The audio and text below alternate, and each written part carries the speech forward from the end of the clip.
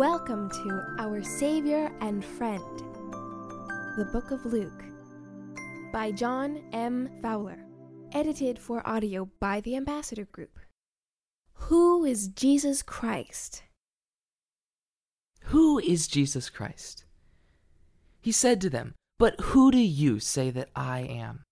Peter answered and said, "The Christ of God." Luke chapter 9, verse 20, New King James Version. Who is Jesus Christ? The question is not a philosophical or sociological gimmick. It gets to the heart of who humans are, and even more important, what eternity will hold for them.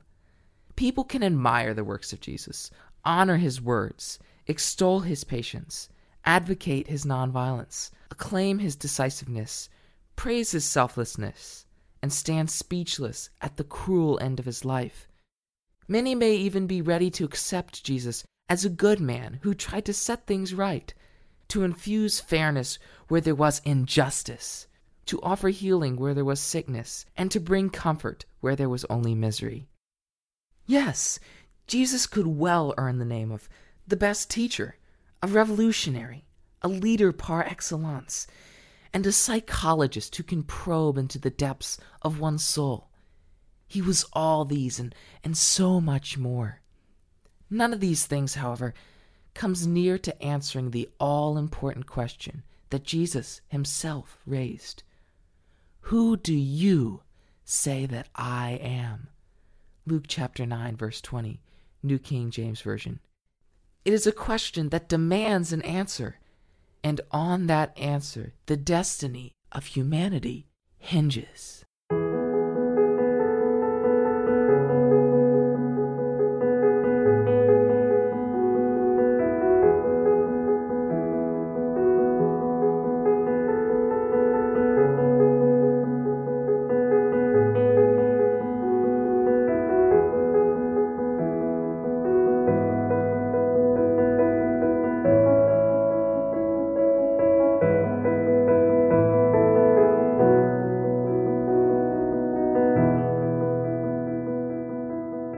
Reactions to Jesus. Listen to the Gospels. Listen to the New Testament. All through these books, incredible claims are made about not only what Jesus did, but even more important, about who Jesus was. Of course, what Jesus did powerfully attested to who he was. These claims that he is God, that he is our Redeemer, that he alone is the way to eternal life. These claims demand our attention because they are full of implications that have eternal consequences for every human being. Let's listen to what Luke 4, verses 16 through 30 says. And he came to Nazareth, where he had been brought up, and as his custom was, he went into the synagogue on the Sabbath day, and stood up for to read. And there was delivered unto him the book of the prophet Isaiah. And when he had opened the book, he found the place where it was written, The Spirit of the Lord is upon me, because he hath anointed me to preach the gospel to the poor. He hath sent me to heal the brokenhearted, to preach deliverance to the captives, and recovering the sight to the blind, to set at liberty them that are bruised, to preach the acceptable year of the Lord. And he closed the book, and gave it again to the minister, and sat down. And the eyes of all them that were in the synagogue were fastened on him. And he began to say unto them, This day is the scripture fulfilled in your ears. And all bare him witness, and wondered at the gracious words which proceeded out of his mouth. And they said, Is this not Joseph's son? And he said unto them, Ye will surely say unto me this proverb, Physician, heal thyself. Whatsoever we have heard done in Capernaum, do also here in thy country. And he said, Verily I say unto you, no prophet is accepted in his own country. But I tell you of a truth, many widows were in Israel in the day of Elias, when the heaven was shut up 3 years and 6 months, when great famine was throughout all the land. But unto none of them was Elias sent, save unto Sarepta, a city of Sidon, unto a woman that was a widow. And many lepers were in Israel in the time of Elias the prophet, and none of them was cleansed, saving Naaman the Syrian. And all they in the synagogue, when they had heard these things, were filled with wrath, and rose up and thrust him out of the city, and led him unto the brow of the hill whereon the city was built, that they might cast him down headlong. But he, passing through the midst of them, went his way. Question: what caused the people to react as they did? Let's also consider John chapter 3, verse 19, which says, "And this is the condemnation, that light is come into the world, and men loved darkness rather than light, because their deeds were evil." His hometown audience was at first thrilled to see Jesus, who, after performing many miracles and wonders, returned to Nazareth, and they marveled at the gracious words he spoke. But their reaction to his rebuke showed what spirit truly animated them. Luke chapter 7, verses 17 through 22, tells us that John the Baptist, after hearing a rumor, became very concerned about Jesus as the Messiah. And this rumor of him went forth throughout all Judea, and throughout all the region round about. And the disciples of John showed him all of these things. And John, calling unto him 2 of his disciples, sent them to Jesus, saying, Art thou he that should come, or look we for another? When these men were come unto him, they said, John the Baptist has sent us unto thee, saying, Art thou he that should come, or look we for another? And in that same hour he cured many of their infirmities and plagues, and of evil spirits, and unto many that were blind he gave sight. Then Jesus answering said unto them, Go your way, and tell John what things ye have seen and heard, how the blind see, the lame walk, the lepers are cleansed, the deaf hear, the dead are raised, and to the poor the gospel is preached. What was John's question about Jesus? And why would he have asked it? Even John the Baptist, the forerunner of Jesus and the one who announced Jesus as the Lamb of God, had doubts creeping into the depths of his soul. He wanted to know, Are you the coming one, or do we look for another? Luke chapter 7, verse 19, New King James Version. Notice, too, that Jesus does not answer John's question directly. Instead, he points to acts that cry out and witness. The lame walk, the lepers are cleansed, the deaf hear, the dead are raised, the poor have the gospel preached to them. One could argue that Jesus didn't need to answer John's question directly. His deeds and actions gave ample testimony of who he was. In a sense, the answer that Jesus gave might have caused John even a little more consternation.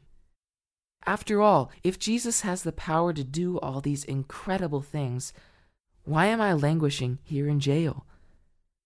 Who hasn't, amidst their personal tragedies, wondered something similar? If God has all this power, why is this happening to me? Why is the cross and all it represents and promises our only answer?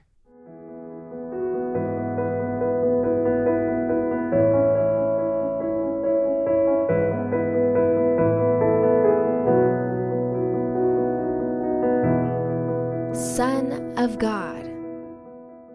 Son of Man and Son of God are 2 names used in the Gospels to describe who Jesus is. The first indicates God incarnate. The second points to his divinity as the second person of the Godhead. Together, the 2 phrases invite us to ponder the miracle of Jesus Christ, God who is both divine and human. It's a hard concept to grasp, but that difficulty does not in any way take away from this amazing truth and the great hope that it offers us. Let's consider 4 verses in Luke. Luke chapter 1, verses 31, 32, and 35. Also, chapter 2, verse 11. What do these verses tell us about who Jesus really is? And behold, thou shalt conceive in thy womb, and bring forth a son, and shalt call his name Jesus. He shall be great, and shall be called the Son of the Highest. And the Lord God shall give unto him the throne of his father David. Verse 35, And the angel answered and said unto her, The Holy Ghost shall come upon thee, and the power of the Highest shall overshadow thee. Therefore also that holy thing which shall be born of thee shall be called the Son of God. Luke chapter 2, verse 11 says, For unto you is born this day in the city of David a Savior, which is Christ the Lord. In Luke chapter 1, verses 31 and 32, the angel links the name Jesus with the Son of the Highest, to whom the Lord God will give the throne of David. New King James Version. Jesus is the Son of God. He is also the Christ, the Messiah, who shall restore David's throne, not as an earthly deliverer, but in the eschatological sense that he will ultimately defeat Satan's attempt to usurp the throne of God himself. To the shepherds, the angel announced that the babe in the manger is the Savior, who is Christ the Lord. Luke chapter 2, verse 11, New King James Version. At the same time, the title Son of God not only affirms Christ's position in the Godhead, but also reveals the close and intimate relationship that Jesus had with God the Father while Jesus was on earth. Yet, the relationship between the Father and the Son is not the same as the relationship that we have with God.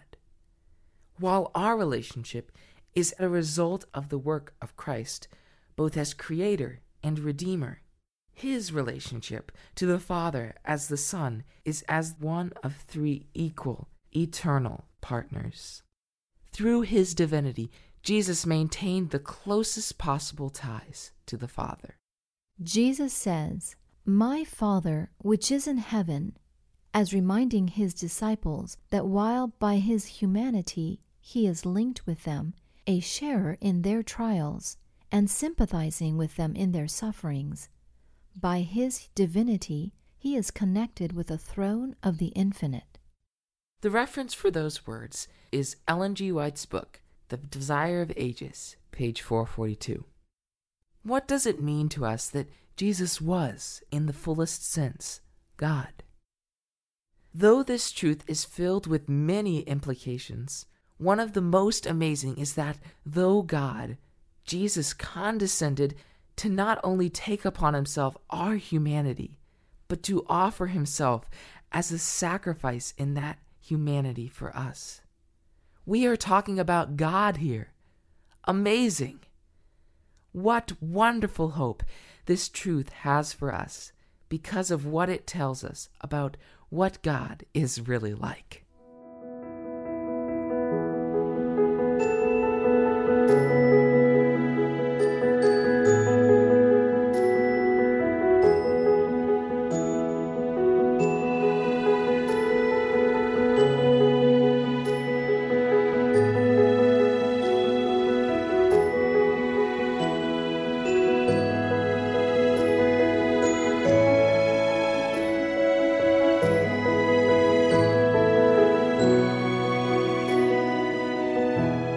Son of Man. Although Jesus was fully conscious that He was both the Son of Man and the Son of God, Luke chapter 22, verses 67 through 70, tells us how Jesus responded to disbelieving, confrontational listeners. Art thou the Christ? Tell us. And He said unto them, If I tell you, ye will not believe. And I also ask you, ye will not answer me, nor let me go.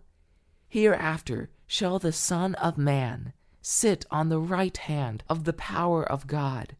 Then said they all, Art thou then the Son of God? And He said unto them, Ye say that I am. Son of Man was our Savior's favorite way of self-designation. No one else ever addressed Him by that title.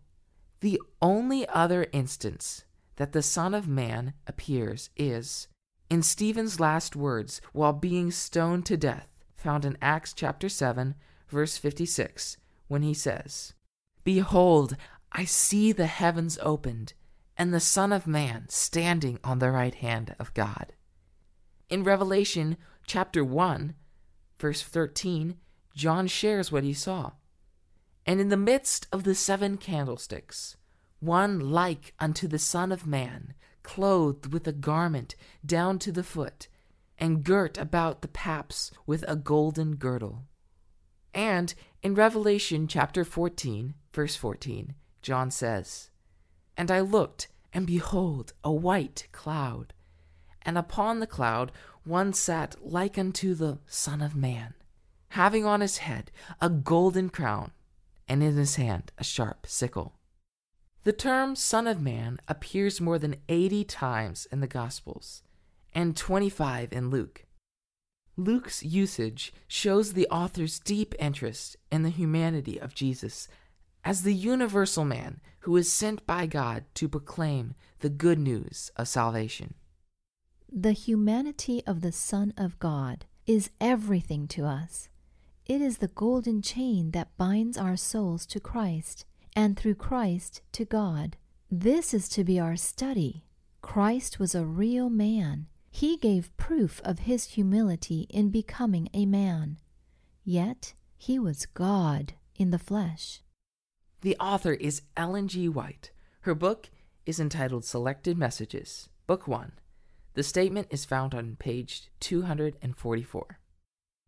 The use of Son of Man in Luke provides various insights into the nature, mission, and destiny of the incarnate Jesus. First, the title identifies him as a human, Luke chapter 7, verse 34, with no worldly address or security. Luke chapter 9, verse 58. "And Jesus said unto him, Foxes have holes, and birds of the air have nests, but the Son of Man hath not where to lay his head." Second, Luke uses the title to assert Christ's divine nature and status. For the Son of Man is also the Lord of the Sabbath. Luke chapter 6, verse 5, New King James Version. Just prior to healing a paralyzed man, Jesus said these words in Luke chapter 5, verse 24. "But that ye may know that the Son of Man hath power upon earth to forgive sins, he said unto the sick of the palsy, I say unto thee, arise, take up thy couch, and go into thine house." Therefore, he is also the Creator with the power to forgive sins. Let's listen to 3 scripture texts. They will be the basis for our third Son of Man insight by Luke of the incarnate Jesus. Ephesians chapter 1, verses 3 through 5. "Blessed be the God and Father of our Lord Jesus Christ, who hath blessed us with all spiritual blessings in heavenly places in Christ, according as he hath chosen us in him before the foundation of the world, that we should be holy and without blame before him in love, having predestinated us into the adoption of children by Jesus Christ to himself, according to the good pleasure of his will." Luke chapter 9, verse 56 says, "For the Son of Man is not come to destroy men's lives, but to save them." Luke chapter 19, verse 10. "For the Son of Man is come to seek and to save that which was lost." So, third, to accomplish this redemptive mission ordained by the Godhead before the foundations of the world, in Ephesians chapter 1, 3 through 5, the Son of Man came to seek and save the lost. Luke 9, verse 56, and Luke chapter 19, verse 10. But the redemption itself cannot be completed until the Son of Man must suffer many things, and be rejected, and be killed, and be raised the third day. Luke chapter 9, verse 22, New King James Version. This self-awareness of the Son of Man about the path he had to trod, and the price he had to pay for the redemption of humankind from sin, reveals not only the divine origin of the plan of redemption, but also Christ's submission in his humanity to that plan. Fourth, note how complete a picture of the suffering Messiah Luke portrays in the following passages. His foreknowledge of the cross, Luke chapter 18, verses 31 through 33. Then he took unto him the 12, and said unto them, Behold, we go up to Jerusalem, and all things that are written by the prophets concerning the Son of Man shall be accomplished. For he shall be delivered unto the Gentiles, and shall be mocked, and spitefully treated, and spit on, and they shall scourge him, and put him to death, and on the third day he shall rise again. His betrayal, Luke chapter 9, verse 44. Let these sayings sink down into your ears, for the Son of Man shall be delivered into the hands of men. His death as a fulfillment of prophecy, Luke chapter 22, verse 22. And truly the Son of Man goeth as it was determined, but woe unto the man by whom he is betrayed. His crucifixion and resurrection, Luke chapter 24, verse 7. We will compare that verse with Luke chapter 11, verse 30. The Son of Man must be delivered into the hands of sinful men and be crucified, and on the third day rise again. Now let's compare that verse with Luke chapter 11, verse 30.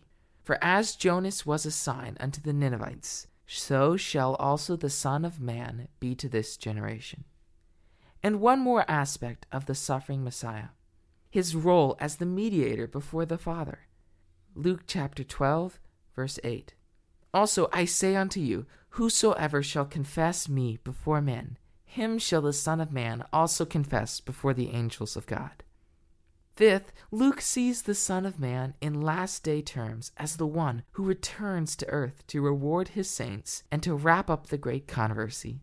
Let's consider 5 references. Luke chapter 9, verse 26. For whoever shall be ashamed of me and my words, of him shall the Son of Man be ashamed, and when he shall come in his glory, and in his Father's, and of the holy angels. Luke chapter 12, verse 4. And I say unto you, my friends, be not afraid of them that kill the body, and after that have no more that they can do. Luke chapter 17, verses 24, 26, and 30. Consider the ravens, for they neither sow nor reap, which neither have storehouse nor barn, and God feedeth them. How much more are ye better than the fowls? Verse 26, if ye then be not able to do that thing which is at least, why take ye thought for the rest? Verse 30, for all these things do the nations of the world seek after, and your Father knoweth that ye have need of these things. Luke chapter 21, verse 36, watch ye therefore, and pray always, that ye may be accounted worthy to escape these things that shall come to pass, and to stand before the Son of Man. And Luke chapter 22, verse 69. Hereafter shall the Son of Man sit on the right hand of the power of God. In summary, the title Son of Man incorporates the multifaceted aspect not only of who Christ was, but of what he came to do and what he has and will accomplish for us in the plan of salvation.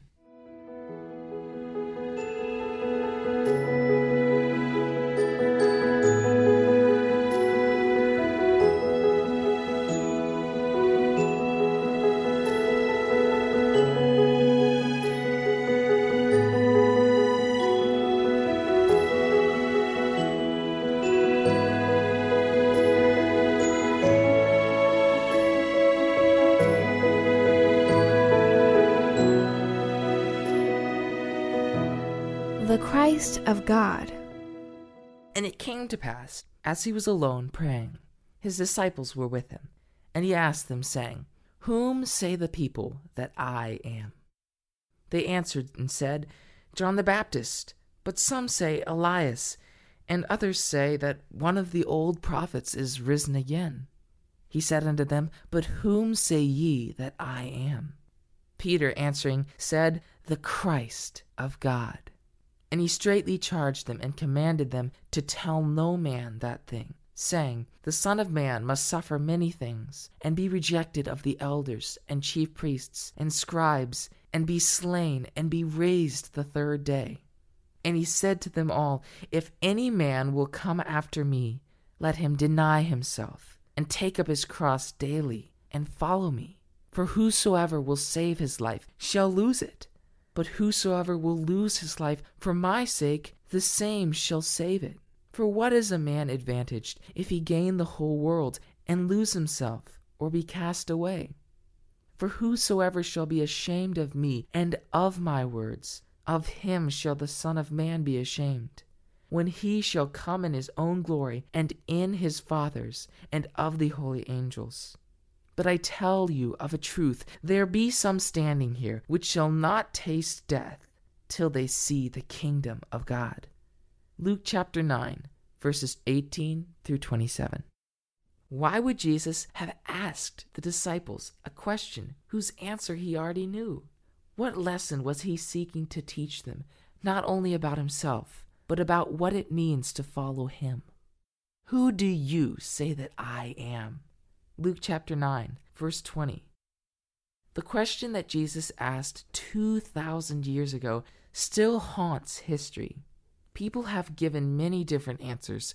They say that Jesus was a great teacher, a profound ethicist, an embodiment of truth, an edifice of self-sacrifice, a fearless prophet, a social reformer, a great model of everything a human being should be. But no answer short of the confession that the original question drew from the lips of Peter will do. Jesus reveals himself in 5 ways. His authority over nature. Now it came to pass on a certain day that he went into a ship with his disciples. And he said unto them, "Let us go over unto the other side of the lake." And they launched forth. But as they sailed, he fell asleep. And there came down a storm of wind on the lake, and they were filled with water, and were in jeopardy. And they came to him, and awoke him, saying, "Master, Master, we perish." Then he arose, and rebuked the wind, and the raging of the water, and they ceased, and there was a calm. And he said unto them, "Where is your faith?" And they, being afraid, sang one to another, "What manner of man is this? For he commandeth even the winds and water, and they obey him." Luke chapter 8, verses 22 through 25. His power over demons. And they arrived at the country of the Gadarenes, which is over against Galilee. And when he had went forth to land, there met him out of the city a certain man, which had devils a long time, and wear no clothes, neither abode in any house, but in the tombs. When he saw Jesus, he cried out and fell down before him, and with a loud voice said, "What have I to do with thee, Jesus, thou Son of God Most High? I beseech thee, torment me not." For he commanded the unclean spirit to come out of the man. For oftentimes it caught him, and he was kept bound with chains and in fetters, and he brake the bands, and was driven of the devil into the wilderness. And Jesus asked him, saying, "What is thy name?" And he said, "Legion, because many devils were entered into him." And they besought him that he would not command them to go out into the deep. And there was there a herd of many swine feeding on the mountain. And they besought him that he would suffer them to enter into them. And he suffered them. Then went the devils out of the man, and entered into the swine, and the herd ran violently down a steep place into the lake, and there were choked. When they that fed them saw what was done, they fled, and went and told it to the city, and in the country. Then they went out to see what was done, and came to Jesus, and found the man, out of whom the devils were departed, sitting at the feet of Jesus, clothed, and in his right mind, and they were afraid. Luke chapter 8, verses 26 through 35. His might over diseases. Luke tells details about 2 occasions. And it came to pass, when he was in a certain city, behold, a man full of leprosy, who seeing Jesus, fell on his face and besought him, saying, Lord, if thou wilt, thou canst make me clean. And he put forth his hand and touched him, saying, I will, be thou clean. And immediately the leprosy departed from him. And he charged him to tell no man, but go and show thyself to the priest, and offer for thy cleansing, according as Moses commanded, for a testimony unto them. But so much the more went there a fame abroad of him, and great multitudes came together to hear and to be healed by him of their infirmities. Luke chapter 5, verses 12 through 15. And a woman having an issue of blood 12 years, which had spent all her living among physicians, neither could be healed of any, came behind and touched the border of his garment, and immediately her issue of the blood stanched. And Jesus said, Who touched me? When all denied, Peter and they that were with him said, Master, the multitude throng thee and press thee, and sayest thou, Who touched me? And Jesus said, Somebody hath touched me, for I perceive that virtue is gone out of me. And when the woman saw that she was not hid, she came trembling and falling down before him. She declared unto him before all the people for what cause she had touched him, and how she was healed immediately. And he said unto her, Daughter, be of good comfort. Thy faith has made thee well. Go in peace. Luke chapter 8, verses 43 through 48. His ability to feed the 5,000 out of almost nothing. But he said unto them, Give ye them to eat. And they said, We have no more but 5 loaves and 2 fishes, except that we should go and buy meat for all this people. For there were about them 5,000 men. And he said to his disciples, Make them sit down by 50s in a company. And they did so, and made them all sit down. Then he took the 5 loaves and the 2 fishes, and looking up to heaven, he blessed them, and brake, and gave to the disciples to set before the multitude. And they did eat, and were all filled. And there was taken up of fragments that remained to them 12 baskets.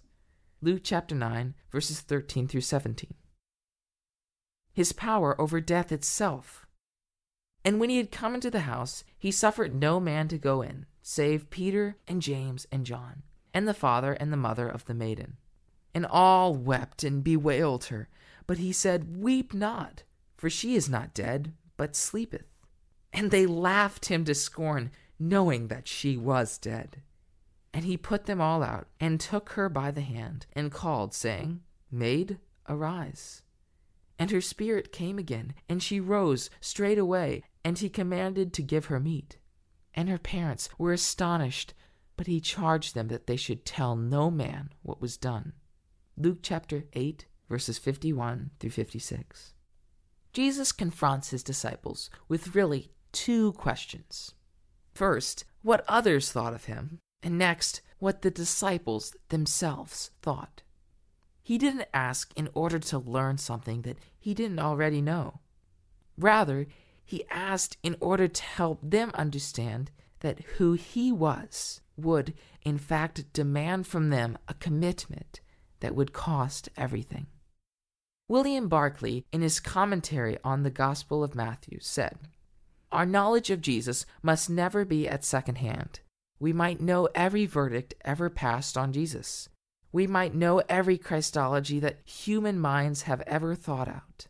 We might be able to give a competent summary of the teaching about Jesus of every great thinker and theologian, and still not be Christians. Christianity never consists in knowing about Jesus. It always consists in knowing Jesus. Jesus Christ demands a personal verdict. He did not only ask Peter, he asks every one of us, You, what do you think of me? Here is the reference for those words. The author, William Barclay, in his book, The Gospel of Matthew, Volume 2, page 161, published by Theological Publications in India in 2009. Our response to the question Jesus asked cannot be anything short of Peter's confession. Jesus is the Christ of God, in Luke chapter 9, verse 20, New King James Version. Christ means the anointed one, the Messiah, whose mission is not that of a political liberator, but the Savior who will free humanity from the grip of Satan and sin and inaugurate the kingdom of righteousness. It's not enough simply knowing who Jesus was. We need to know him for ourselves. If you claim to know Jesus, what in fact do you know about him? What has your own personal knowledge of Jesus taught you about him and about what he is like?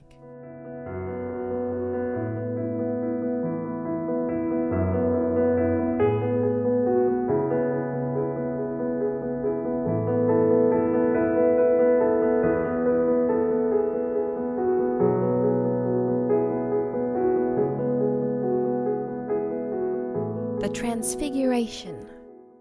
Let's listen to all three gospel accounts of the Transfiguration.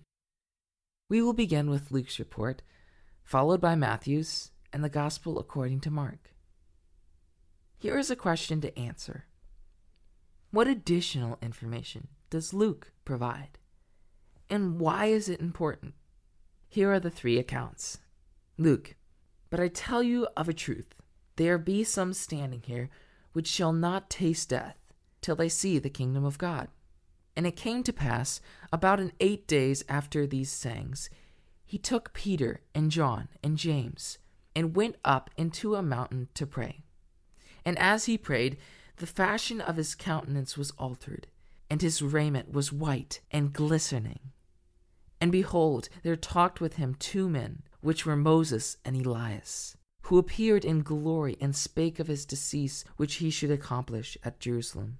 But Peter and they that were with him were heavy with sleep, and where they were awake, they saw his glory and the 2 men that stood with him. And it came to pass, as they departed from him, Peter said unto Jesus, Master, it is good for us to be here, and let us make 3 tabernacles, one for thee, one for Moses, and one for Elias, not knowing what he said.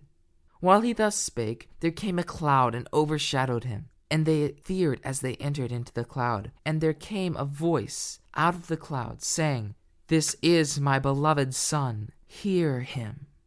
And when the voice was past, Jesus was found alone, and they kept it close, and told no man in those days any of those things which they had seen. Luke chapter 9, verses 27 through 36. The Gospel according to Matthew gives us this report.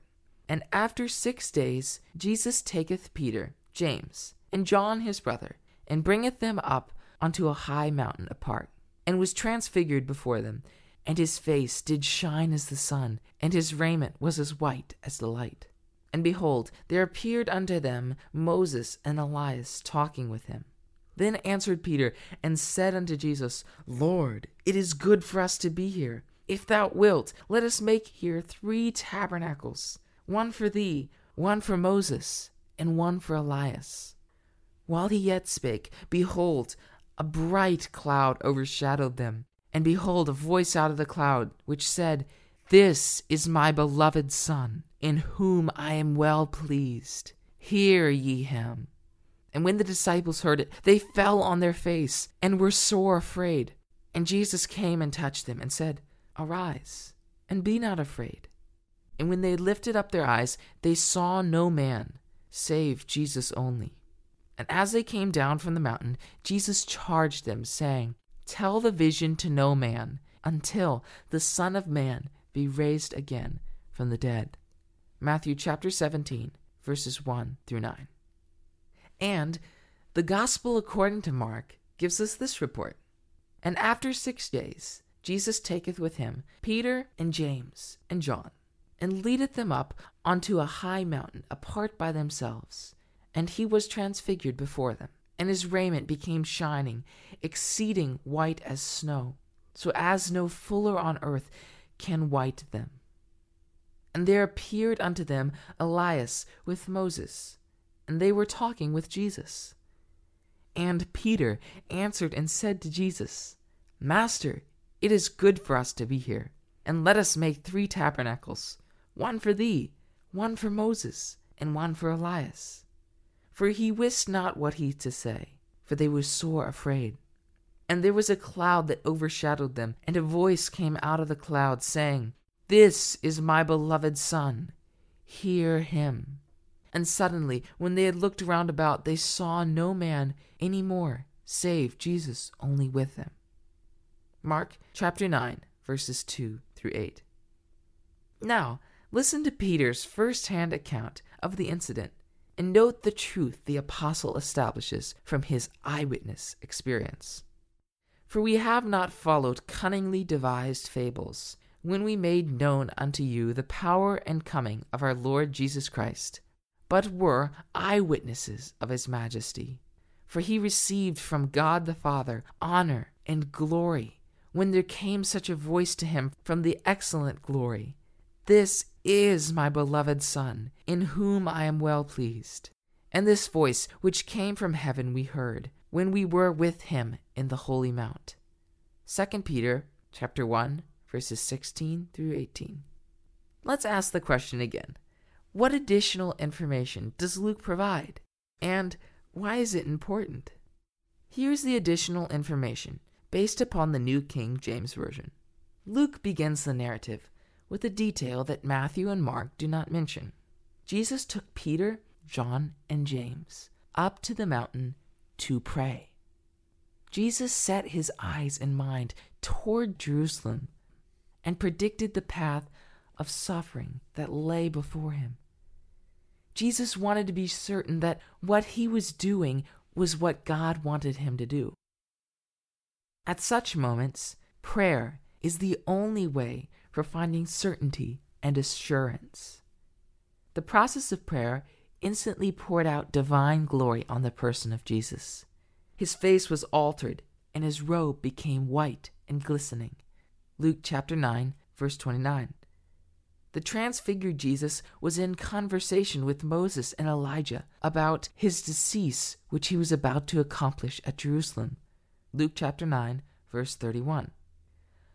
The word decease can be understood in two ways. His upcoming death in Jerusalem, although the Greek used here, exodus, is not often used for death. Hence, decease can also mean the great exodus Jesus was about to accomplish in Jerusalem, the mighty redemptive exodus that would bring about the deliverance from sin. The conference of the three concluded with a voice of approval from heaven. "This is my beloved Son. Hear him." Luke chapter 9, verse 35. The transfiguration anoints Jesus with glory, assures his sonship once again, and announces that redemption will cost the Son's life. Therefore, the heavenly command to the disciples, listen to him. Without obedience and exclusive loyalty to him, there is no discipleship. Ellen G. White, in the detailed classic, The Desire of Ages, on page 425, wrote that these men, meaning Moses and Elijah, who had been, quote, chosen above every angel around the throne, had come to commune with Jesus concerning the scenes of his suffering and to comfort him with the assurance of the sympathy of heaven. The hope of the world, the salvation of every human being, was the burden of their interview. End quote. Even Jesus himself, who had comforted so many others, sought solace and comfort for himself. What should that tell us about how even the strongest spiritual leaders, teachers, and guides can at times need solace, encouragement, and help? Do you know someone right now who could use solace, comfort, and encouragement?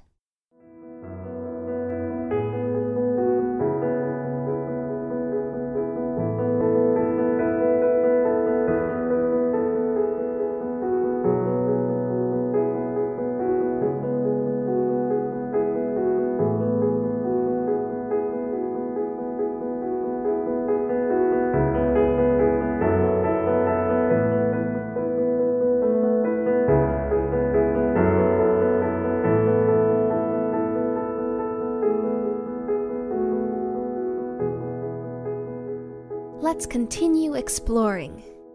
Quote, avoid every question in relation to the humanity of Christ, which is liable to be misunderstood. truth lies close to the track of presumption.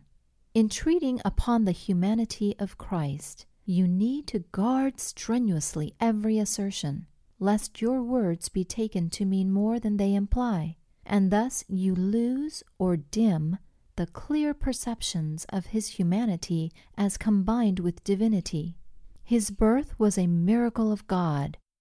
Never, in any way, leave the slightest impression upon human minds that a taint of, or inclination to, corruption rested upon Christ, or that he in any way yielded to corruption. He was tempted in all points like as man is tempted, yet he is called that holy thing. It is a mystery that is left unexplained to mortals that Christ could be tempted in all points like as we are, and yet be without sin. The incarnation of Christ has ever been and will ever remain a mystery." End quote. You can read those words in the section Ellen G. White Comments in the Seventh-day Adventist Bible Commentary, Volume 5, pages 1128 and 1129. Here are a few points to ponder. 1. Jesus' human nature, as with his divine nature, is a great truth that for now we will never fully fathom. Ellen G. White wrote, as we heard a few moments ago, quote, "The incarnation of Christ has ever been and will ever remain a mystery." End quote. 2. Think about what happened on the Mount of Transfiguration. This amazing event in salvation history was about to happen. And what were the chosen disciples who came with him on the mountain doing at first? Sleeping. In what way could this be a metaphor for you, living right before another great event in salvation history, the second coming of Jesus? 3. Jesus said about himself, "I am the good shepherd. I am the living water. I am the bread of life. I am the door. I am the way to the Father." In fact, Jesus said, "I am the way, the truth, and the life. No one can come to God the Father any other way except by me." Why, then, is the idea that Jesus was merely a great man, a great prophet, or a great spiritual leader logically flawed? Why must you either accept that he is what he said he is, or that he was a lunatic and someone who was greatly deceived about himself? Why is there no other option for you in regard to the identity of Jesus?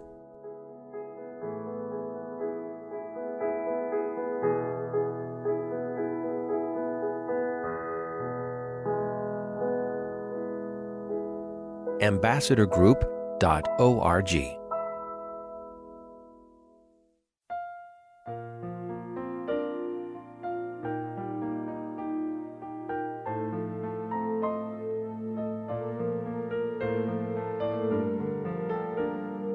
This media was brought to you by Audioverse, a website dedicated to spreading God's Word through free sermon audio and much more.